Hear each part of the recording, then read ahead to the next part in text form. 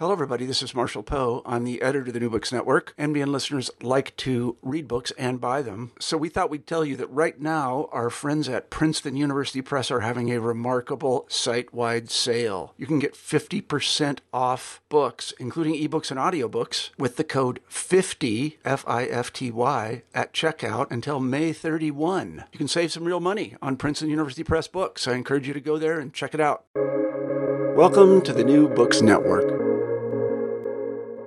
Hello, salam, and welcome to the podcast New Books in Islamic Studies, a channel with the New Books Network. I'm your co-host, Shahnaz Haqqani. Today, I interview Nafisa Ghafournia about her recent book, Faith in Freedom, Muslim Immigrant Women's Experiences of Domestic Violence, published in 2019 with Melbourne University Press. In this book, Ghafournia explores questions of domestic violence in the context of Muslim immigrant women in Australia, aiming to correct existing accounts of Muslim women's lives and experiences, particularly as immigrants.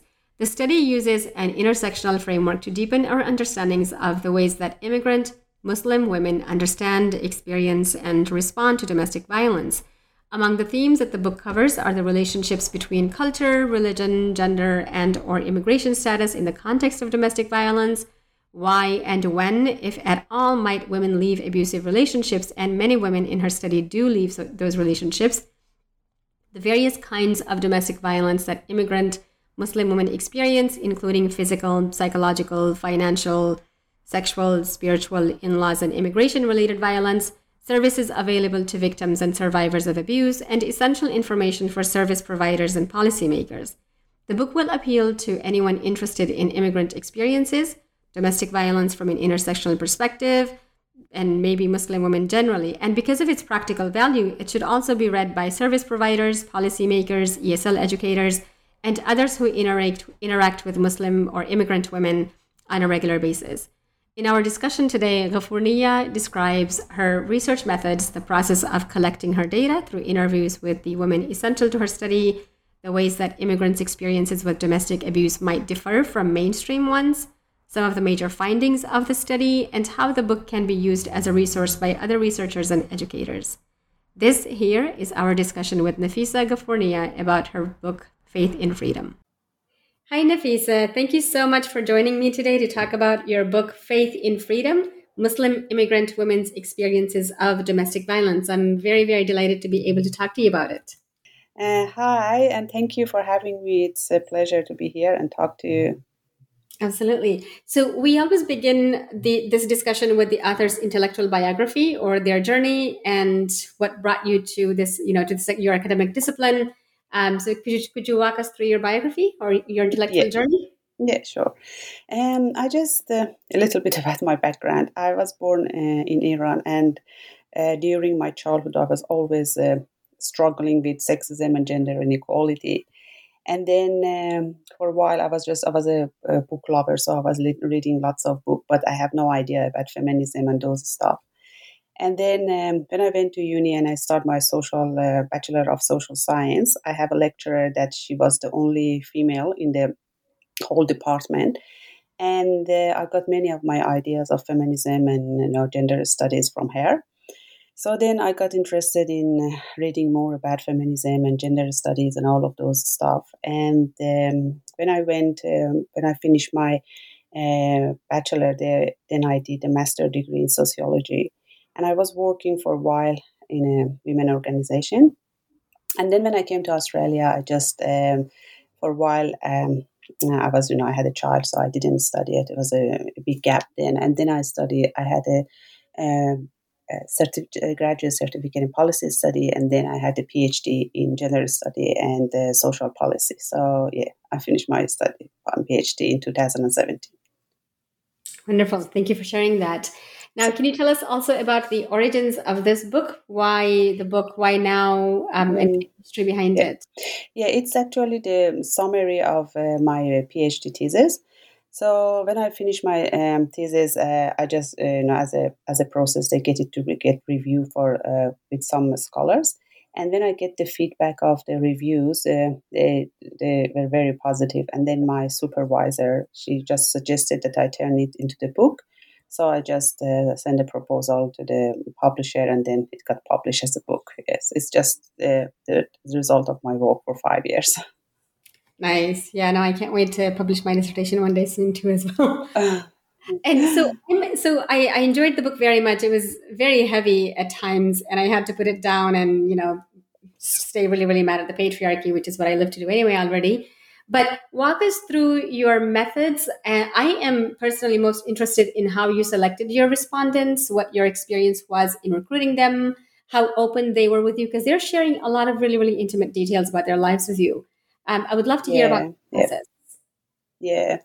When I started recruiting, I was thinking because I just want Muslim women. And I was thinking because in Sydney, there are a couple of refuge that is just for Muslim women who experience domestic violence. So I was very hopeful that it's easy. I'm going to approach those service providers and they provide women. And then I was thinking talking to the women will be hard and they won't disclose. But what happened in reality, it was completely opposite. It was very hard to approach the service providers, and they didn't help me at all. And they just, I don't know what was the reason, probably because they don't want to reinforce the Islamophobia atmosphere that's happening in Western countries, or I don't know, maybe they want to deny that is such a thing in our community. So I was very disappointed. It took me about 14 months to recruit 14 women.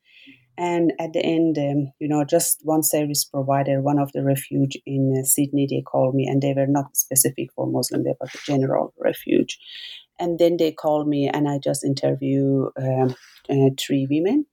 And then later they introduced some of their friends, and then I couldn't get all of the women in Sydney, so I get a couple of women in Newcastle. So it's the city that I live. So I just get it. Finally 14 women, but it was very hard. But the amazing thing it was when I get into these women and talk to them, they were really open about their experience, and especially their refuge in Sydney. When I went there, the 3 women I interviewed, they just came from very abusive relationships, so they had cuts and bruises in their face, in their bodies. So the experience for them was very fresh. So one of the women I was interviewing, she was sobbing through the interview. I just turned off the recorder and I told her, look, I don't care about this research at all. Just I turn it off and you just talk to me if you want. And she insisted that I turn the recorder on, and she was telling that talking about her experience and sharing that can be, empowering for some women in the same situation. So she just insists that I just talk about her experience in the book. So I was really, for me as a researcher, was very hard to listening to those stories as well. But they were very open about their experience, that I was amazed how they can talk to me. And I think one of the reasons that they said, because of the language barrier, one of them said, look, I've been here a couple of days, and before that she was in another refuge, and she said that you are the only one that I can talk with my language. And even those that they don't speak my language, they said, talking to you that you are Muslim and you are an immigrant. It's really like a therapy for them, and they feel, just really, they were really happy to talk to me about it. So I think maybe the reason was that they were open. Yeah. Mm. Wow. So you're focusing here on immigrant Muslim women living in Australia who have experienced domestic violence. And one of the things that you highlight in this book, and that I really appreciated, was that you anytime this is relevant, you note that this particular finding contradicts an assumption about Muslim women or about immigrants, and you're very, very clear, and this is, I think, a major theme in your book as well, that intersectional theory needs to be highlighted in this whole discussion. And so I would love for you to sort of summarize for our audience here what some of your main findings are, and where something like intersectional feminist theory becomes useful at all. Yeah, I think the reason that I just want to focus on intersectionality was that usually the common feminist theories focus on gender as a reason for all the discrimination women experience. But for immigrant women, and not just for immigrant, for many other when the intersectionality started, it was just about the experience of African American women. But for me, for Muslim immigrant women, I was thinking that the experience, first of all, is more complex than the experience of someone that is from mainstream Western countries, or like they're Australian, or if there's an American. So first of all, it's just the immigration itself that I was thinking is the strong intersection between immigration experience or settlement experience, and then the experience of domestic violence. And as I explained in the book, immigration just is a huge barrier for many of these women. So when they came to the country, the first thing they think, they didn't know about the legal system here. Many women did not know that the domestic violence here is illegal. They were not aware of support services, so they don't know if there is any refuge, or there is any like hotline that they can ask for help. Or language. Language was a huge barrier for many women who don't speak English. And then legal visa status is another thing. Then if they are in my sample, a couple of women, they were on spouse visa. So when they come as a spouse visa, so the main applicant is their partner or husband. And if they are abusive, they just misinform them and just tell them that if they leave them, they can go back to the country and the visa will cancel. Or they just tell them that the husband or the main applicant has the authority to cancel their visa and even send the woman back home. And then also the custody of children. And they said, oh, I can have the children, you can send you back home.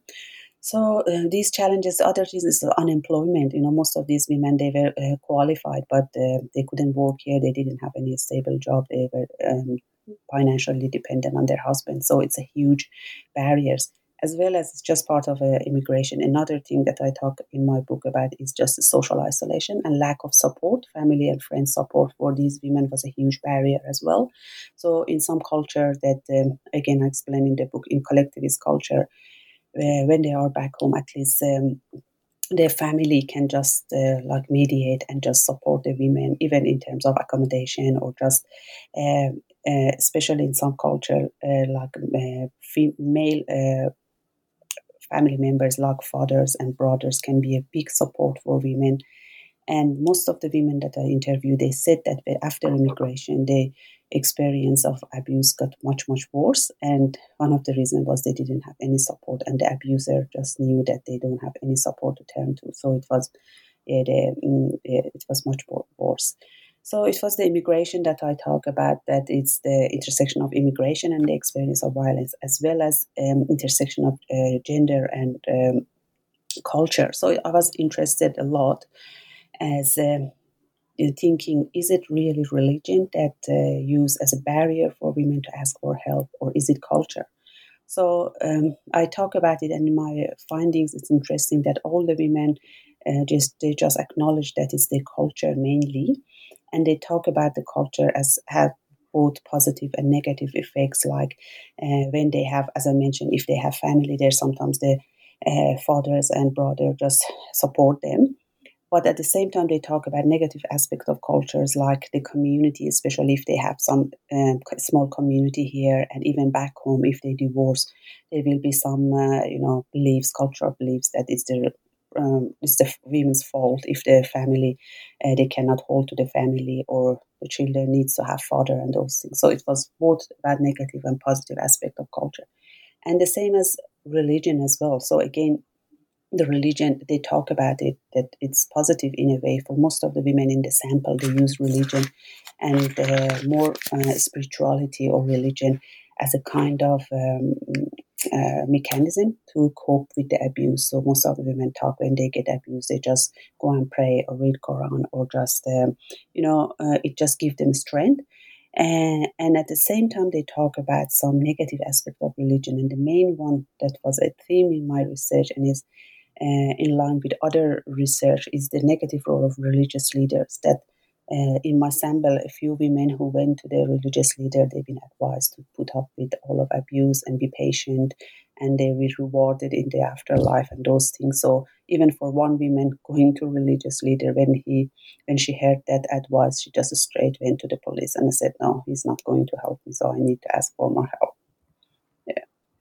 All of this makes me wonder, and I'm thinking about, it's related to another question that I have about whether, in response to this book that you've written and this research, if you have ever faced any backlash from folks criticizing you for focusing so much on Muslim women's experiences with domestic violence and maybe not necessarily mainstream women. I'm wondering here also what how these immigrant women's experiences with abuse are different from or similar to mainstream abused women. Mm. But a general question also. I'm just curious. Do you face any backlash from folks? No, not really, not really any backlash. But in finding these women and recruiting these women, when I approach a few women's refuge, Muslim women's refuge, I just get abused with one of the manager, and she just verbally abused me over the phone, and she was telling me that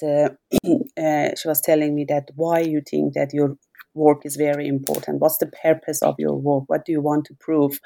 And I was thinking it was the only backlash I received. They were probably scared that I'm going to just, talk about Muslim community. But, it's just one community, the same as other communities that we experience it. We know that it's a global phenomenon, domestic violence and gender-based violence. So it was the only thing I received. But later then, no, everyone, and especially most of the women, even friends, family, or even my colleagues, they're really very supportive of the... And then your second question was about, sorry, I forgot. Women, how their experiences with abuse, because there are some really important cultural markers here that make their abuse different and their responses to abuse different. Can you talk to our audience about that? How these women's experiences with abuse are different from mainstream? Yeah.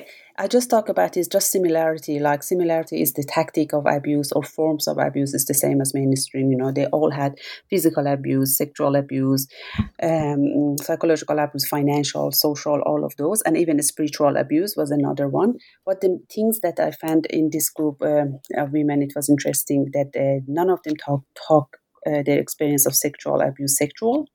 So when they talk, they just open up and they were talking about their experience. They call it, a few women that mention it, they call it psychological or physical. So they don't name it sexual abuse. And the other difference is another kind of abuse that is not common in Western. It's usually mostly in collectivist society that they live with extended family. So it was in-laws abuse. That almost most of our women in the sample, they talk about in-laws abuse. That is the abuse that perpetrated by in-laws, and it can include mother-in-law, mainly mother-in-law, sister-in-law, father-in-law, brother-in-law, whoever lives with them. So it was the one specific experience and forms of abuse. And the other difference, as I mentioned, is immigration that just add to their challenges. So being new in a country with new culture, new legal system, and those things. So, like for example, many women, about two women, they were talked that when their husband kicked them out of the home, they went to the park and just stay in the park, and they didn't know that there is a refuge here. So it's the big difference in terms of. Immigration. And as I mentioned, culture as well. So although in Western culture as well, there are some cultural beliefs about it. But for these women, especially if they are in a small community, like they are a small community of people like from Syria or any country. So it's because everyone knows each other. So if the woman leaves the partner, it's just the pressure on them. It's really hard. So it's another difference with mainstream population. That's the difference between a bit of culture and also migration. One of your findings that none of these women, or one of your findings is that none of these women mentioned or used the word sexual violence. Yeah. In their discussions, they refer to it as, or they classified it as physical violence. Yeah. I wonder, because you're interviewing here women from many, many different backgrounds, Afghan, Pakistani, South Asian, Arab, Persian, and so on. And you're talking to the ones who don't know Farsi or Dari, you're talking to them in English, yes? Yes. Yes, they talk them. And one of my criteria, because I couldn't get the interpreter because it costs and those things. So I speak to them in English. Just those couple of women that were from Afghan or Iranian that I speak Farsi. So yes, I speak English to others. Because in some languages, my native language is Pashto, and I I'm wondering what the word, even what the word for something like sexual abuse or sexual violence or marital rape might be. I mean, we have a Yeah, word for rape, but yes, marital rape is just a funny word. Nobody, culturally, exactly, would. exactly. I can imagine why that would be sort of either uncommon or unknown a word if it exists at all. And Yes, it's part because it's probably, yeah, you're right. It's because of the language, and sometimes also because it's a cultural taboo, or Mhm. maybe the women. And you know that, as you said, marital rape is not a very clear concept for many, and they think it's just a right of men to have sex whenever they want. So probably maybe they don't consider it as sexual abuse. Yeah. I'm just thinking, or maybe it's a taboo to talk about it. Yeah. Right. It's even though some of them do mention it. I noticed that when they're telling you what kinds of violence they have endured, when they're talking about something sexual, they seem a little more hesitant, or maybe Yeah. it's a question of modesty as well, and they're like, I won't get into that, or Yeah, exactly. Yeah, I have one woman that said, I don't want to get. Yeah, It's yeah, really fascinating. It is yeah, significant to me that so many of these women left their abusive husbands, and yeah. at some point in their marriage, and for different reasons. Is this in line with other research on abuse? Do you know? I don't think so, because and the other thing is just they leave, but after many long Mhm. years, and you can see that most of the women leave after, the median it was 11 years. So imagine 11, 15 years you put up with all of these abuse is huge thing, and most of them, when they leave, it was a turning point for them that leave. And I don't think so. Even in mainstream population, we know that women, if they leave after years. So Yeah. it takes them time to get out of this relationship. And even I had 3 women that were still living with their partners. So I think, yeah, it's a bit tricky for some, to say that the research all support this. It depends, in different contexts, different situations, when the women leave and how. But about immigrant women, we know that the thing that is very clear, and the literature support, is that they usually don't ask for help. So Mm. even in the surveys and national surveys that we have here in Australia, you can see the number of immigrant. We call them CALD. I mean, cultural and linguistically diverse women that seek help is really low. And then they think, oh, because they don't seek for help, it means they don't have this problem in the community. So it's one of the things that, no, there is there, but they seek help later, and maybe because of all of these barriers that I talk in my book, like immigration and all the settlement issues, that they seek help but late. So because they seek help late, that means that they leave late as well. Which I find so incredibly hopeful that these are immigrant women. Many of them eventually find the resources and this, to be able to know that, oh, they have rights and they can speak up and they can leave. They don't have to stay in this particular Yeah. abusive marriage. I mean, I was moved that so many of them left, and I was struck by the fact that it was so many of them. I forget it, the specific statistic. I think, was it most of them, right? Most of them Yeah, left, and yeah. Out of 14, 11 left, just yes, 3. 11 Yeah, of the 14 left, and one of them was sort of, I know he's bad and I shouldn't be living with him, but here I am still, kind of thing. So that yeah, was, it made me feel very hopeful for the future. And yeah. speaking of seeking help, or they're not knowing that they can seek help, I want to hear about the helpful and unhelpful resources that people Yeah, found as yeah. they decided to do something about their abuse. Yeah, and it was amazing when they were talking about the helpful sources. Another thing that came up as a theme was that the first point of I think it's the same with mainstream women in any culture, that the first people they just expose is family and friends, and they can be either positive help or negative. As I talk about, they can be helpful in terms of few women talk that even some community here, they help them with childcare, they provide some financial support or accommodation for them, and others didn't. They didn't even help them.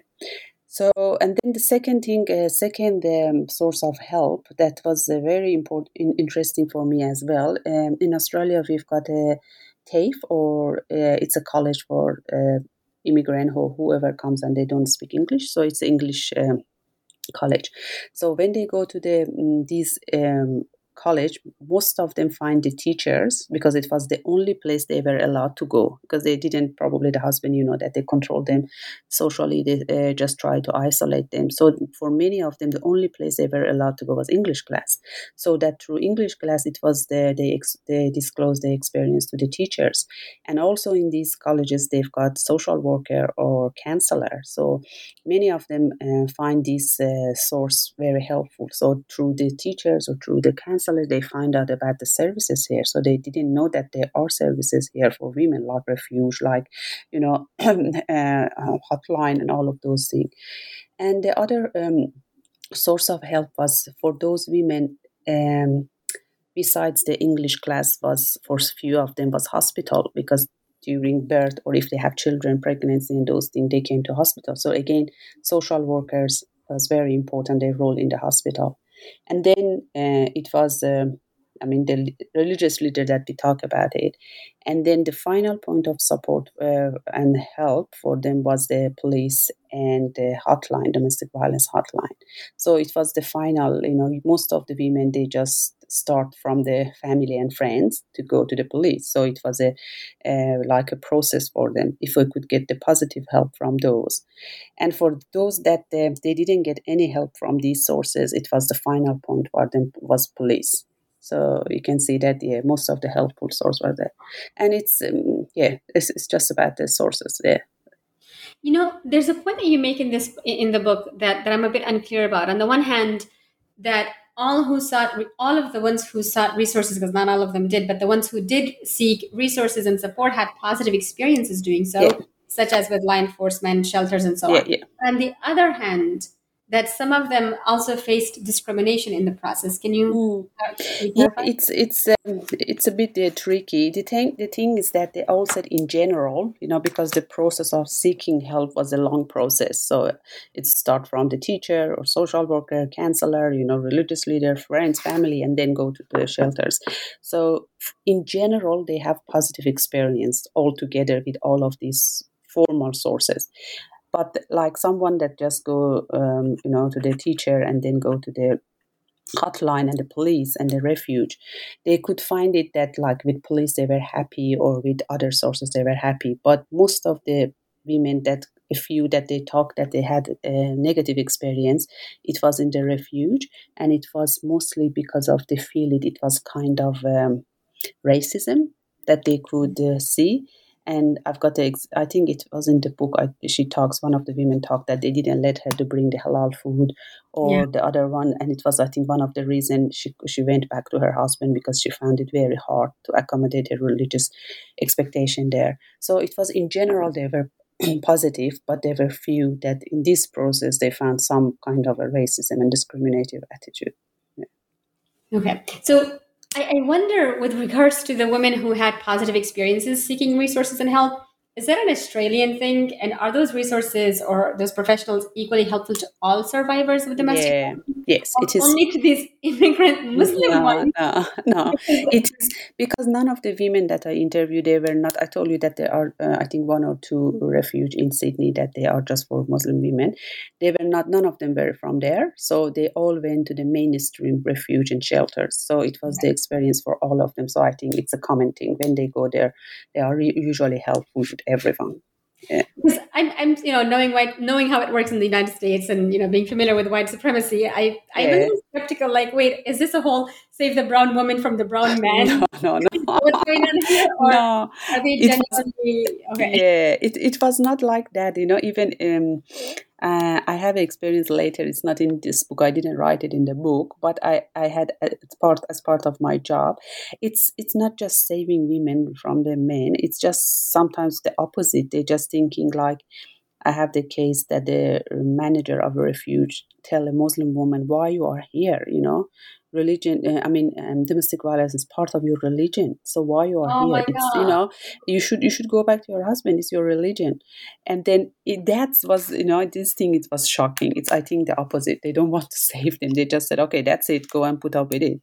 It was this attitude. But Yeah, but hopefully, mainly most of them. That's why I was pleased that most of them were happy with all the services they get. But there just was few. There were few that just experienced that.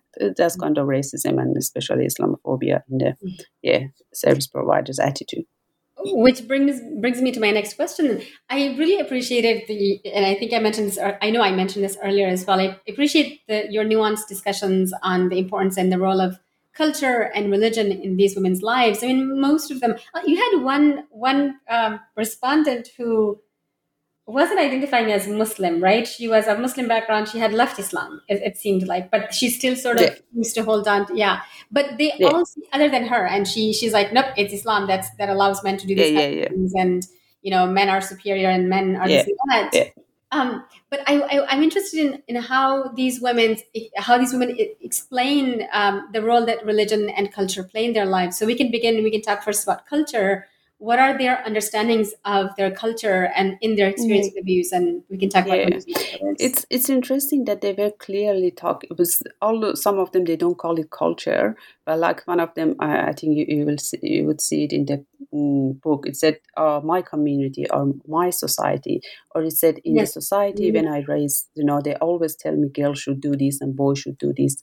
Girls should be, the wife should be obedient and all of those.